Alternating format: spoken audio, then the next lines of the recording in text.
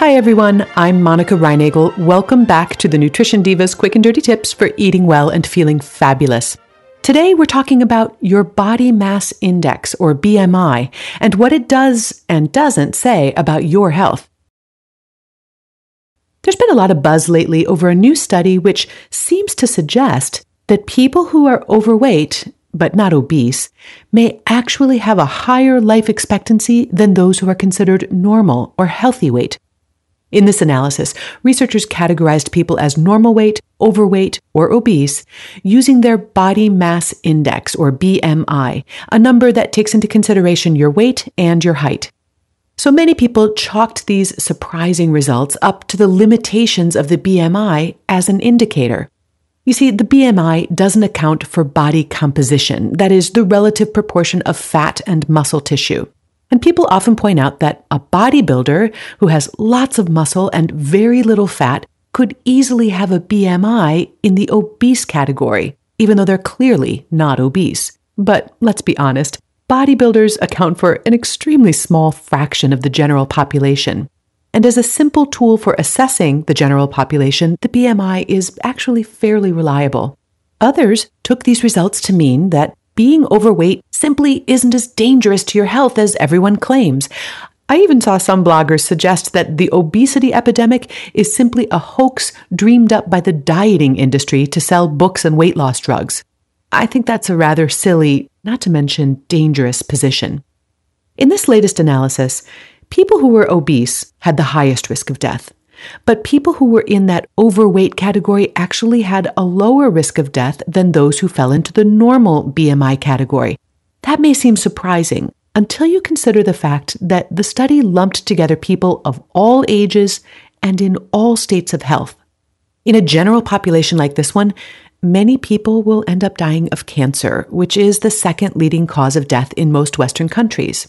Although obesity can increase your risk of getting cancer, people who are sick with cancer almost always lose a great deal of their body mass. People who die of old age also typically experience a loss of body mass in the last years of life. In other words, what this study really shows is that people who are very sick or very close to the end of their lives are likely to have a lower BMI. But that doesn't mean that being heavy is a way to extend your lifespan.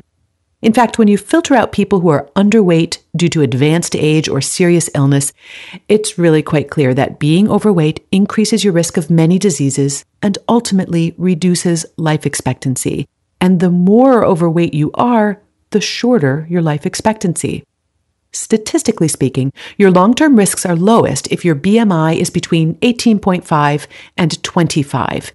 And if you want to calculate your BMI, I've put a link to a BMI calculator in today's show notes, which you'll find at nutritiondiva.quickanddirtytips.com. Of course, statistics are the most meaningful when you're trying to predict outcomes in a large group of people. When it comes down to assessing the health of an individual, such as you, body weight or BMI is clearly not the end of the story. In addition to hopping on the scale, I suggest that you consider the following indicators as well. Number 1, waist circumference. Measuring your waist is an easy way to assess visceral adiposity, which is just a fancy way of saying belly fat. 10 pounds of extra weight is much more dangerous to your health if it's all sitting right around your middle as opposed to distributed more evenly around your body.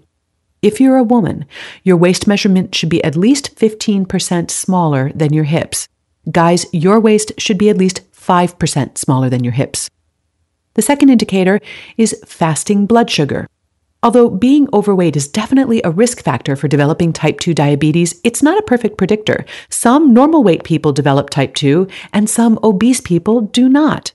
Regardless of your weight, a high fasting blood sugar suggests that you may be in danger of developing type 2 diabetes. Indicator number 3, blood pressure. High blood pressure raises your risk of a stroke, of course, but even in the absence of a stroke, high blood pressure can cause serious damage to your heart, blood vessels, kidneys, and brain. Although body weight and blood pressure often go up together, you can have high blood pressure even if your weight is normal. You can also have normal blood pressure even if you're overweight. And finally, my fourth indicator would be fitness.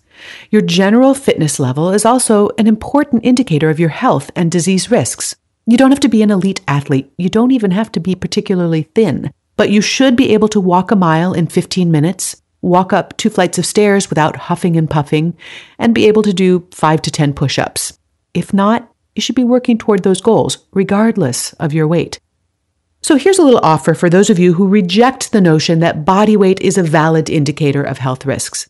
If you are moderately overweight with a BMI not more than 29, but your waist is smaller than your hips, your blood sugar and your blood pressure are normal, and you're reasonably fit, it might suggest that those extra pounds you're carrying are not drastically impacting your health risks. But by the same token, if your weight is in the normal range, but any of these other indicators aren't, it suggests that you have some additional work to do. Post your comments and questions at quickanddirtytips.com or on my Nutrition Diva Facebook page. And be sure to subscribe to my free weekly newsletter, where I send out recipes, more tips, and answers to listener questions. This is Monica Reinagel. Thanks for listening, and remember to eat something good for me.